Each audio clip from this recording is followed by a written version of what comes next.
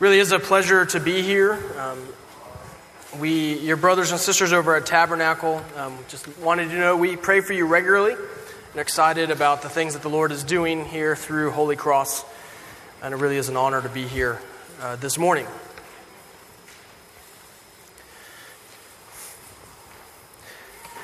One of life's big questions is, who am I?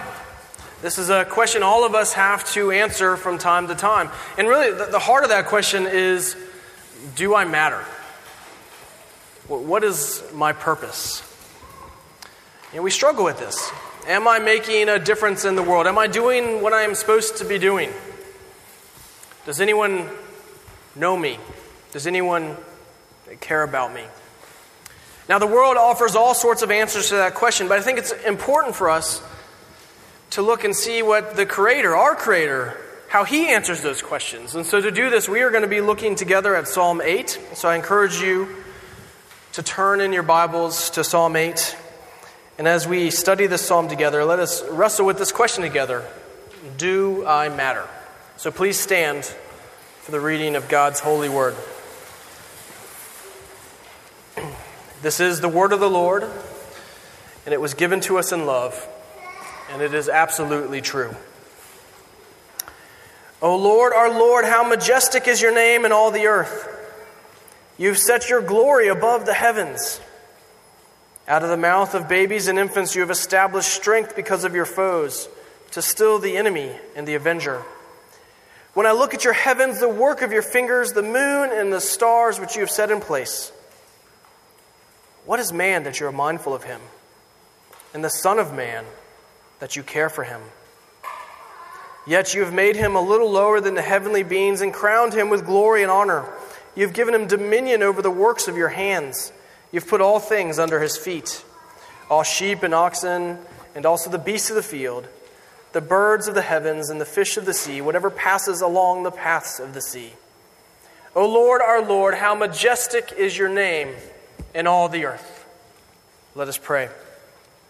Lord, we do thank you for your word this morning. We thank you for these encouraging words from David that remind us of who you are, that you are our Creator, and that you are full of glory and majesty and splendor. We also thank you for the reminder of who we are, and I pray, O Lord, as we study this psalm together, that you would teach us more about yourself, but that you would also teach us about who we are, of how you created us and why you created us.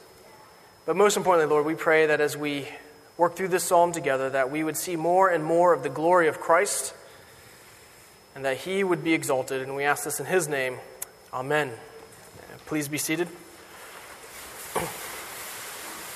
So David's theme in this psalm is it's first and foremost, it's the greatness of God.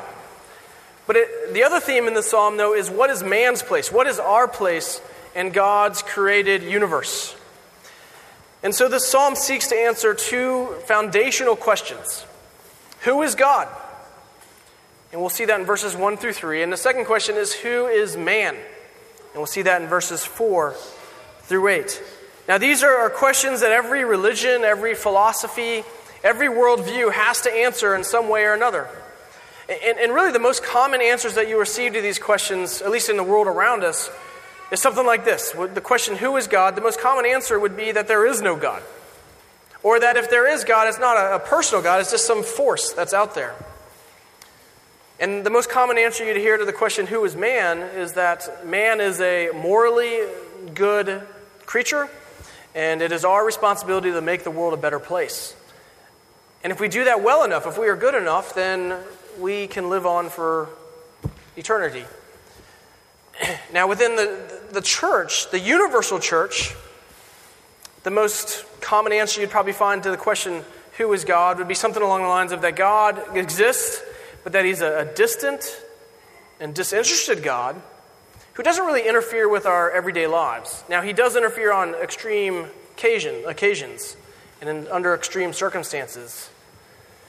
And who is man, which I just realized I got that backwards. Sorry. The world's view of man typically is that we are just another link in the evolutionary chain, where within the universal church, the common answer is that we are morally good, and it is our responsibility to make the world a better place.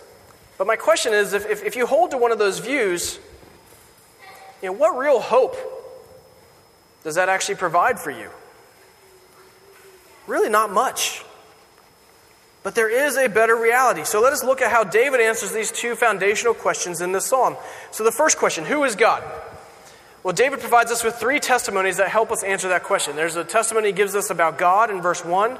There's a testimony from the humble in verse 2. And then there's a testimony from the heavens in verse 3. So what has God revealed about himself? Well, look again at verse 1, which says, O Lord, our Lord, how majestic is your name in all the earth. You have set your glory above the heavens. Well, the first thing we need to notice here is that David starts his psalm with the word, O Lord. And whenever you see in the Bible that word Lord as all caps, that is referring to God's name, Yahweh. This is the name that God revealed to Moses at the burning bush in Exodus 3. And it simply means, I am that I am. And in most cases, it's just summarized as I am. That is what God's name means, is I am. So what are the implications of his name? What does his name teach us about God? Well, first, it shows us that he is eternal. God never had a beginning. God will never have an end. Matter of fact, God is actually the creator of time. He has created and he controls time.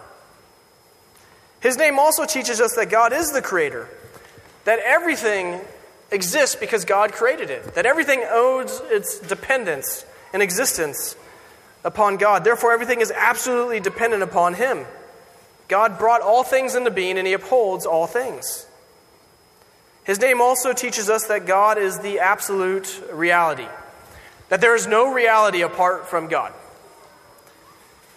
It teaches us that God is independent, that God depends on nothing. He depends on nobody to support him, to counsel him, to make him who he is. God is infinite.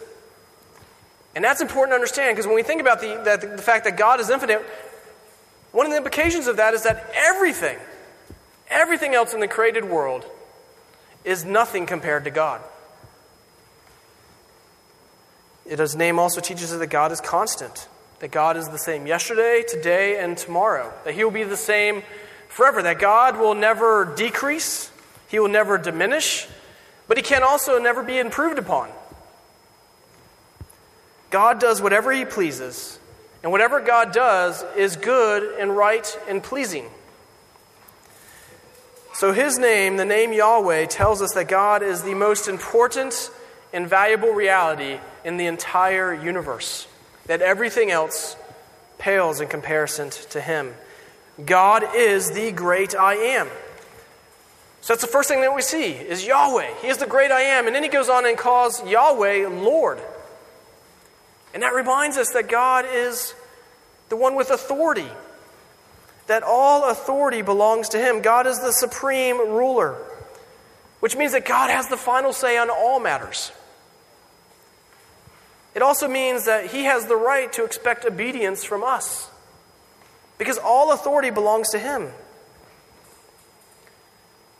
And then David goes on and he uses these two great terms to describe God. And we see this again in verse 1. He says, how majestic is your name in all the earth. You have set your glory above the heavens. So these two terms, majesty and glory, these terms are related to each other.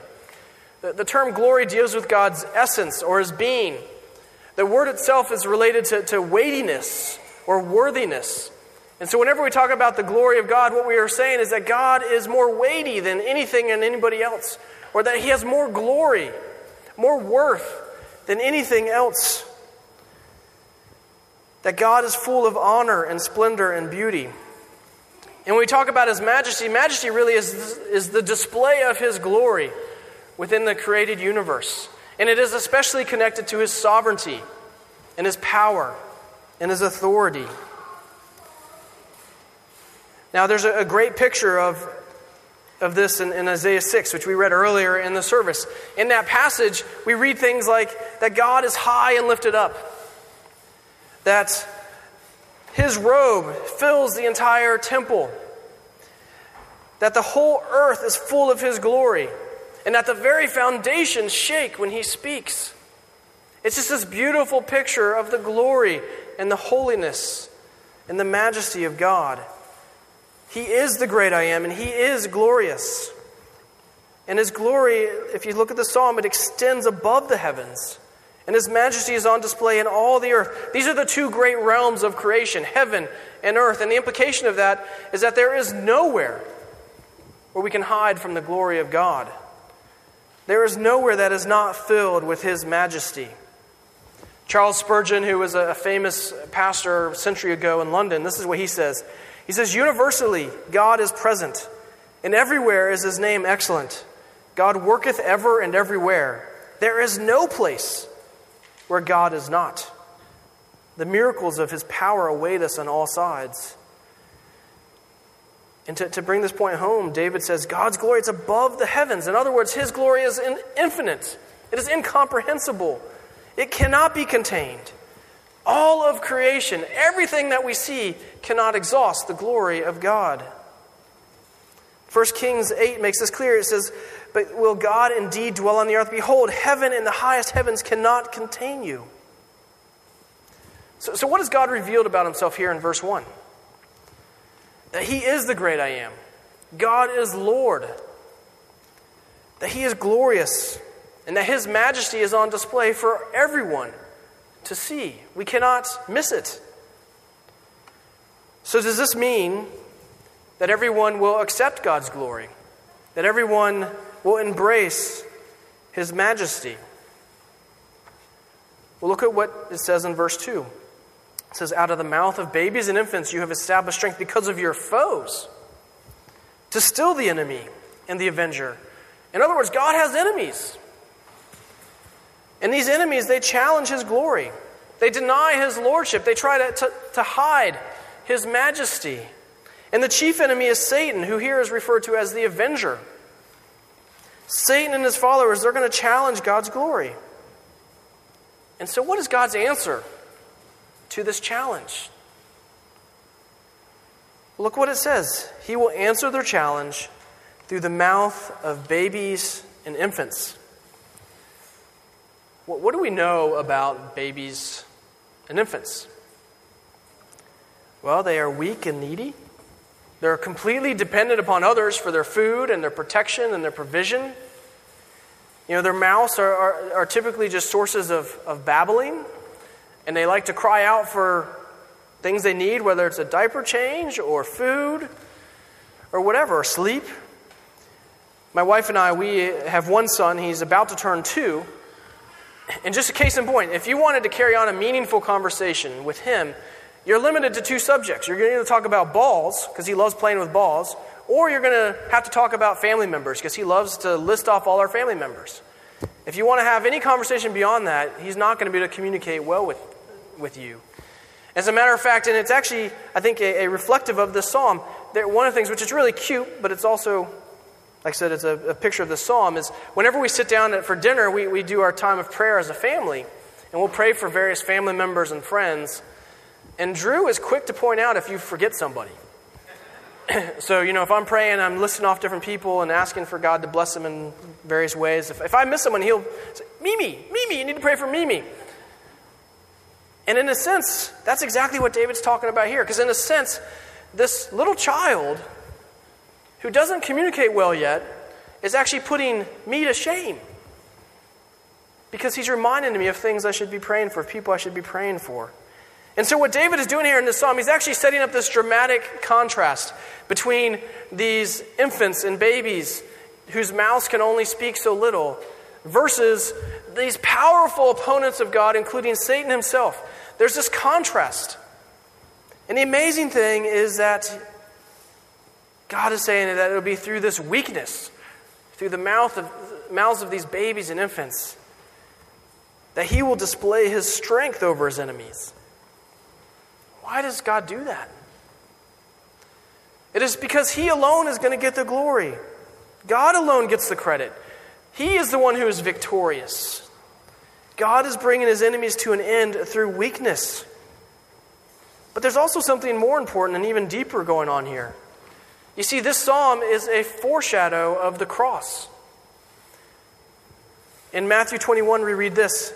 But when the chief priests and the scribes saw the wonderful things that Jesus did, and the children crying out in the temple, Hosanna to the Son of David, they were indignant, and they said to him, Do you hear what these are saying?" And Jesus said to them, "Yes. Have you never read, out of the mouth of infants and nursing babies you have prepared praise?" So this is the scene where Jesus is entering Jerusalem during his triumphal entry on Palm Sunday. And if you remember, as he's coming in, there are people gathered all around him praising his name, including many children. And the religious leaders get upset by this.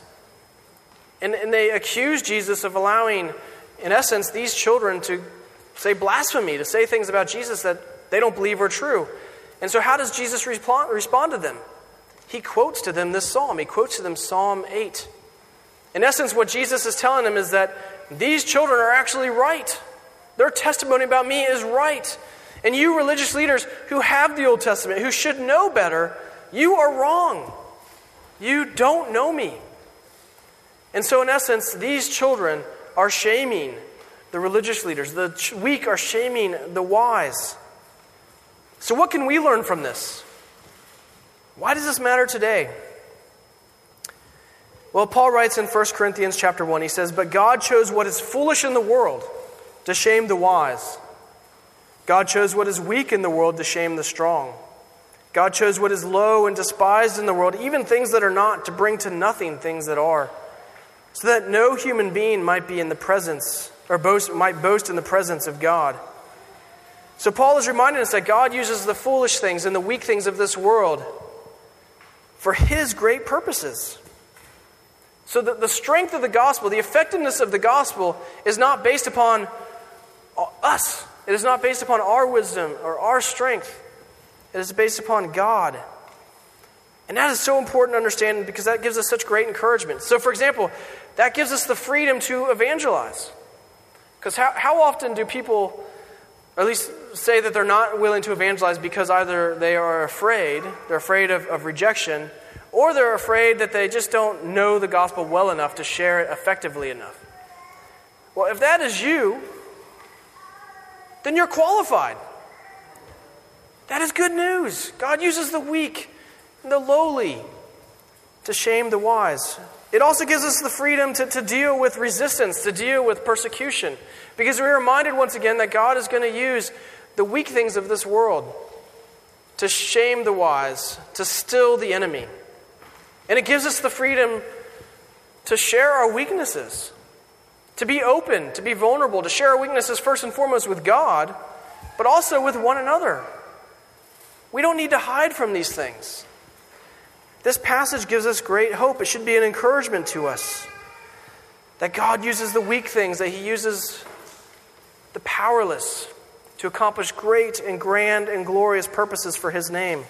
Gerald Wilson wrote this. He says, "God builds strong defenses out of human vulnerability and weakness rather than their praise. The recognition of one's own weakness is the starting point for recognizing dependence upon the strength of God." So we see here in verse 2 that God will shame the wise. And I think it's so crucial for us to remember that because there are times, if we're honest, and we look around our world, we think that God is weak, or that he doesn't care, or that God really just can't do anything. And if we look at the church, we sometimes look at the church and say, the church is just feeble. What hope do we have? Well, we need to remember that in the end, God's going to use that very weakness. He's going to use the weakness of the church, the weakness of sinners, to accomplish glorious purposes and to defeat his enemies. And God alone in the process will get the glory. His glory and his greatness is displayed through the humble. And now David then turns his attention to the heavens. And we see this in verse 3.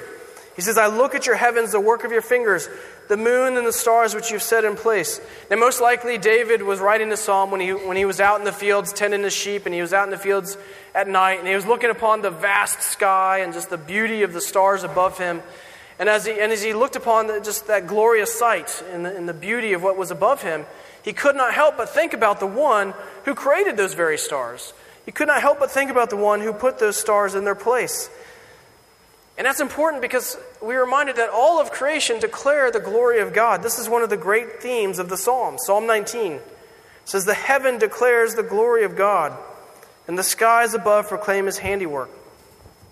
Now, have you ever taken time to just stop and to just be in awe of the creation around you, of the world that you live in? For me, one of the things that's just powerful for me is to go up into the mountains and to hike, whether it be off the Blue Ridge Parkway or somewhere else in the mountains. The mountains for me are just a special place where I just experience the glory of God in a unique way. Now, for my wife, it's different for her. My wife, it's the beach. She goes to the beach, and whenever she goes to the beach, it's just there's something special about the beach where she just experiences the glory of God in a unique way. As a matter of fact, when we were getting ready to get married and I sat down with Jenny's dad to ask his permission to marry his daughter, throughout the conversation, we had a long conversation, but at one point he said, "If you marry my daughter, you need to promise me right here and now that you will take Jenny to the beach once a year, every year for the rest of your life." I was like, I guess I'll do that. That's a challenge. But no, it's a special place for her, and he knew that. Now, hopefully all of you have places like that. I hope all of you at some point in time have just been at awe of the created order, of the beauty and the glory that's all around us. It might be a magnificent sight like the Grand Canyon or snorkeling at the coral reefs. You see, the beauty around us, it can take our breath away. It can lead us to worship because the beauty around us, it puts on magnificent display the glory and the majesty and the power and the grace of God. And how did God create all of this? Well, look at what David says. And let's not miss this. He says he created it with his finger. Everything around us, everything that we see was created with God's finger. That just magnifies his glory and his beauty. You see, the glory of creation, as powerful as it is, as beautiful that it is only a speck when compared to God himself, when compared to the Creator. And so David, as he's pondering all this, as he's looking upon the vast sky and he's starting to think about the one who created all things, it leads him to ask another question. And we see this in verse 4. What is man that you are mindful of him? The Son of Man, that you care for him? Because when we consider all that God has created, as David was doing here in verse 3, man starts to look rather small. And that's why David asks this question in verse 4. There's a scene at the end of the movie Men in Black. It's a great scene. I know Men in Black came out a long time ago, but if you've seen it, the way the first Men in Black ends is it ends with Will Smith and his partner getting in the car. And as they start to drive off, the camera starts to pan away. And as it pans away, you see New York City, and New York City starts to get smaller and smaller and smaller. Then you see North America start to get smaller and smaller and smaller. Then you see Earth get smaller and smaller. And you start to see the other planets of the solar system go flying by. And then you see the Milky Way galaxy, and it starts to get smaller and smaller and smaller. And then you see these other galaxies go flying by. And all of a sudden you come out to the scene, and it all turns into a marble. And there's this alien playing with several marbles. Now, obviously, it's meant to be a humorous scene, but it actually does. It serves it makes a powerful point. Which is, as you watch that scene, suddenly you feel really small. And I think that is what David is doing here. When we consider God and we consider everything that he has created, suddenly we feel very, very, very small. And to emphasize this even further, the word that David uses here for man is not the usual word that you find in Scripture. The usual word for Hebrew is not the word that David uses here. He uses the word enos, which actually describes the weakness and the frailty of man. It stresses the distance between God and man. And yet, David still asks this question. What is man that you are mindful of him? The Son of Man, that you care for him? The implication of that question is that God is mindful of you. That God does care for you. God is mindful of you. This means that he knows you. He knows everything about you. He knows your deepest longings. He knows your greatest struggles. He knows your darkest secrets. He knows your biggest needs. There is nothing that is hidden from him. And not only is God mindful of you, but he cares for you. This means that he has affection and love for you. That he is concerned for you. That he will provide for you. Now this is hard to believe. The God of the universe, the one who created all things, he is mindful of you. He cares for you. Now, if you're not convinced that that's true, David provides us with two pieces of evidence. He talks about the position that God has given man, and he talks about the purpose that God has given man. So what is the position that God has given us? We see this in verse 5. He says that you have made him, that you've made man, you've made us a little lower than the heavenly beings and crowned him with glory and honor. So in a sense, God has placed man squarely between heaven and earth. And the heavenly beings talked about here, these are the angels and spirits that serve God. They're holy, glorious, sinless beings, and their sole purpose is to worship and to serve God. And man was made a little lower than them. So what does that mean? It means that we were created and placed here on earth as God's image bearers. We find this right off in the beginning of the Bible in Genesis 1. God says, let us make man in our image after our likeness. And then he goes on and says, God created man in his own image. In the image of God, he created him, male and female, he created them.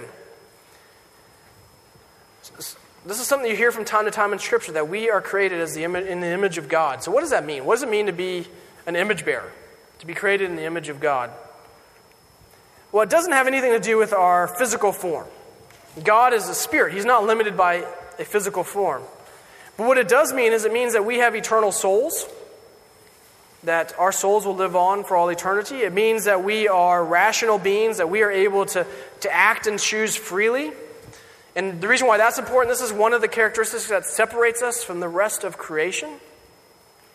It also means that we are created as relational beings, that we were created to be in relationship with God, but also relationship with one another. And not just in a relationship with God, but in a unique and special relationship with God that separates us from the rest of creation. So as God's image bearers, we act as a reminder of his presence and as an extension of his authority. So God placed us here on earth to represent him and to represent his authority. We reflect God's glory in a unique and special way that is different from all of creation. And then David goes on and he says that God has crowned us with glory and honor. Now these are characteristics of God. And yet God has crowned us with glory and honor. Now not to the same level as him. But once again, this is another way that we are distinct from all of creation. That we've been crowned with glory and honor. So human beings, all human beings, have a unique and special position in the created universe. And that's important for us to remember. That should affect the way we view other people. We are all created in the image of God. We all have a unique and special position in the created universe. And this leads us to the second piece of evidence, which is man's purpose. We see this in verses 6 through 8. David writes, you have given him dominion over the works of your hands. You've put all things under his feet, all sheep and oxen and also the beasts of the field, the birds of the heavens and the fish of the sea, whatever passes along the paths of the sea. So we've been given dominion over all creation. What doesn't that mean? That doesn't mean that we can then abuse creation, that we can do whatever we want with the created world. It also doesn't mean that God needs us, that the reason why God has given us dominion is because he actually needs us to carry out the dominion over his created order. God doesn't need us. But in his infinite wisdom and grace and mercy, he has chosen us to be stewards over his creation. And that's the key, that we are stewards. And as stewards, that means that we represent God over his creation, that our authority is not our own. It was given to us from God.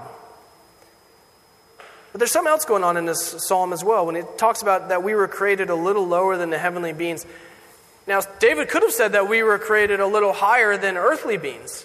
in some sense that we were like some kind of Superman or Wonder Woman. But that is not what he says. He says that we were created a little lower than heavenly beings, and I think he's intentional. There's a reason for that.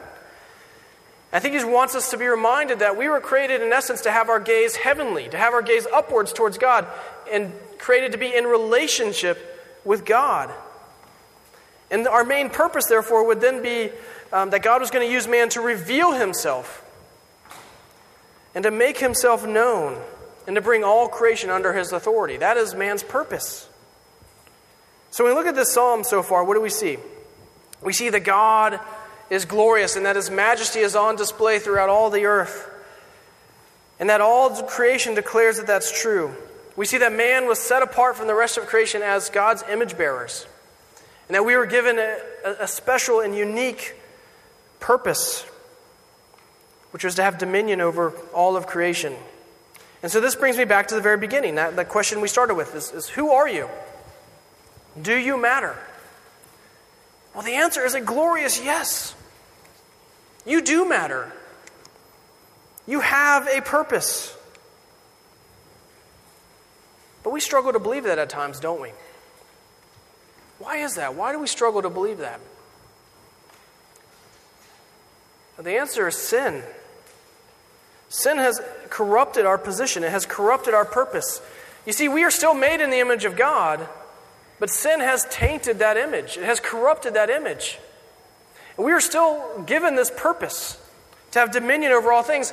But because of sin, that dominion now is full of hardship and pain and struggles and failure. Paul talks about this in Romans 1. He says, "For although they knew God, they did not honor him as God or give thanks to him. But they became futile in their thinking, and their foolish hearts were darkened. Claiming to be wise, they became fools, and exchanged the glory of the immortal God for images resembling mortal man and birds and animals and creeping things. Therefore God gave them up in the lust of their hearts to impurity, to the dishonoring of their bodies among themselves, because they exchanged the truth about God for a lie, and worshipped and served the creature rather than the Creator." So man was created a little lower than the heavenly beings. Adam and Eve, they were created with this perfect relationship with God, and it was in that relationship that they were perfectly fulfilled and happy. But then sin came and messed all that up.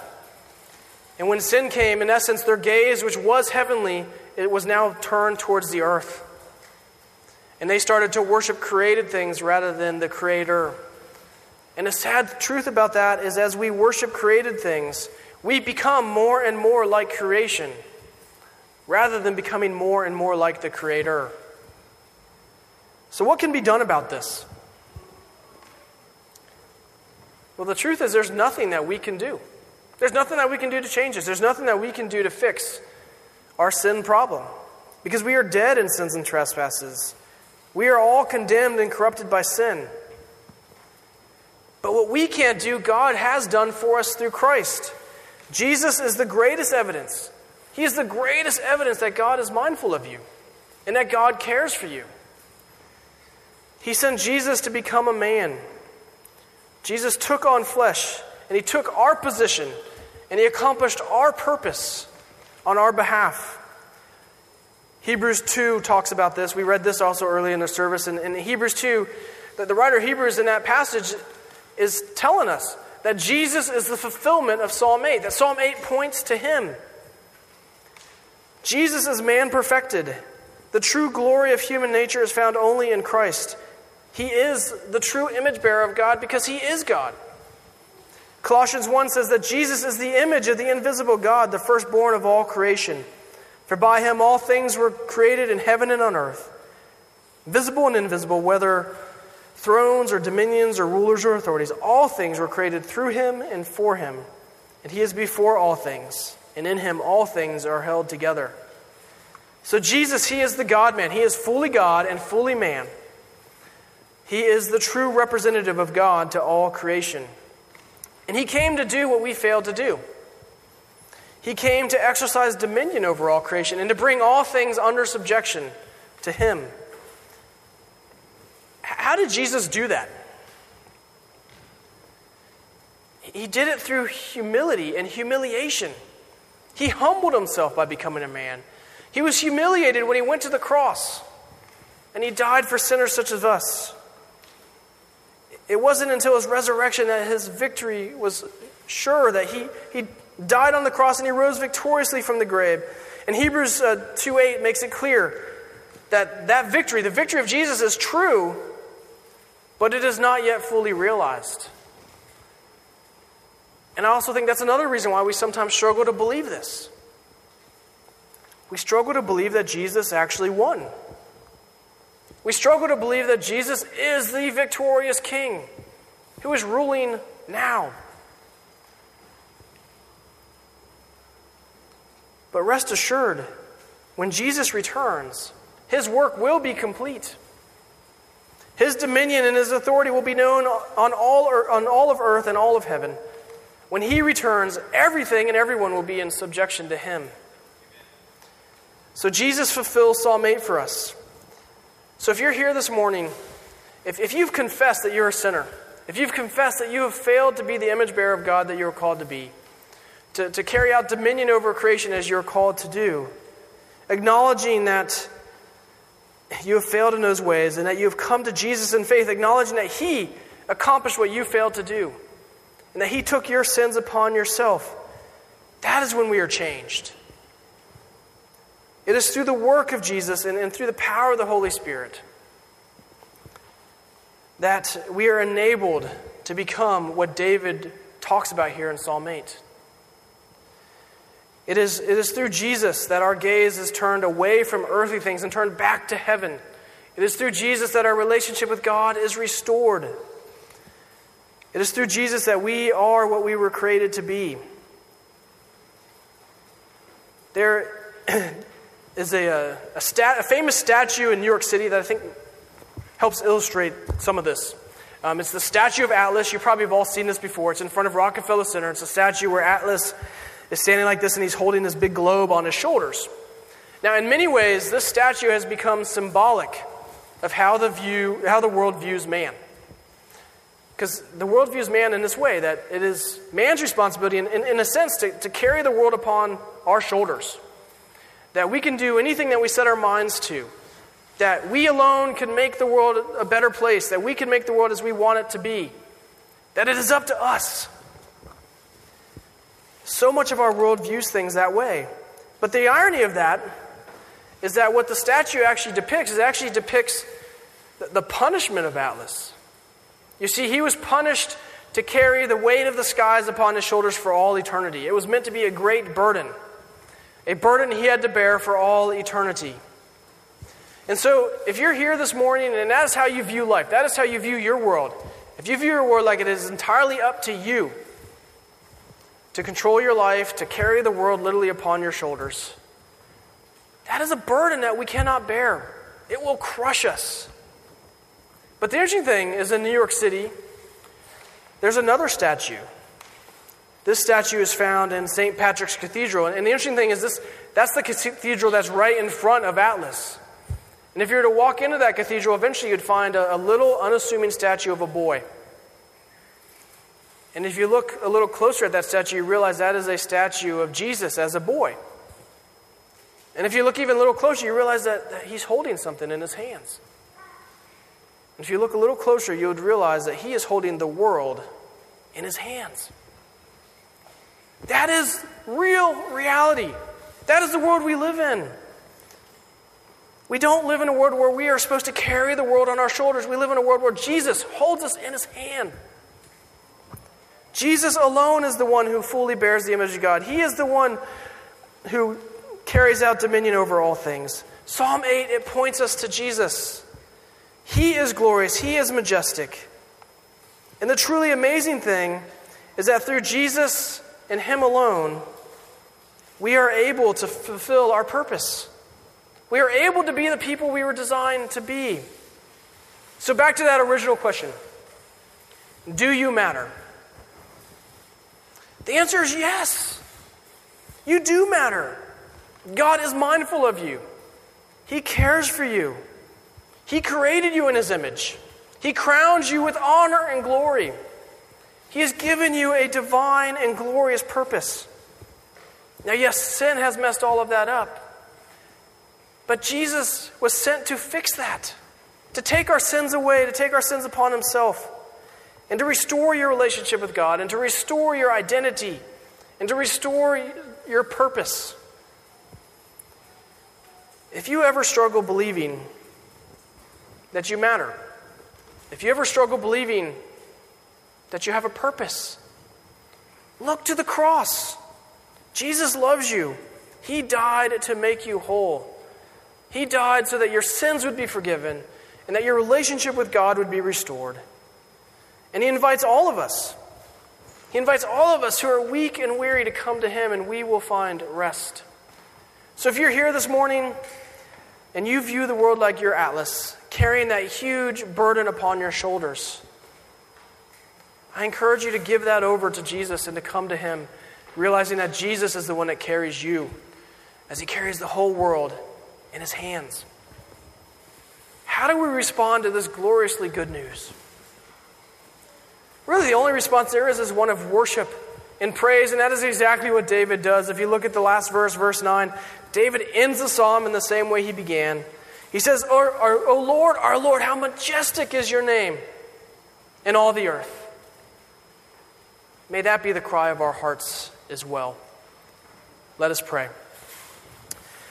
Oh Lord, we do thank you for this good news. We thank you for your Son, Jesus Christ. We thank you that he humbled himself by becoming a man and by dying as an atoning sacrifice upon the cross, so that all who come to him would be saved, that our sins would be forgiven, that our relationship with you would be restored, that our identity and our purpose would be restored.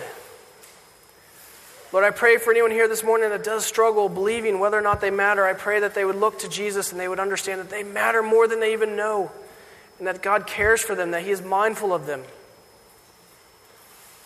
I pray, Lord, that we would be encouraged this morning, but more importantly, Lord, I pray that Christ would be exalted, and that you would be glorified, and we ask this in Jesus' name.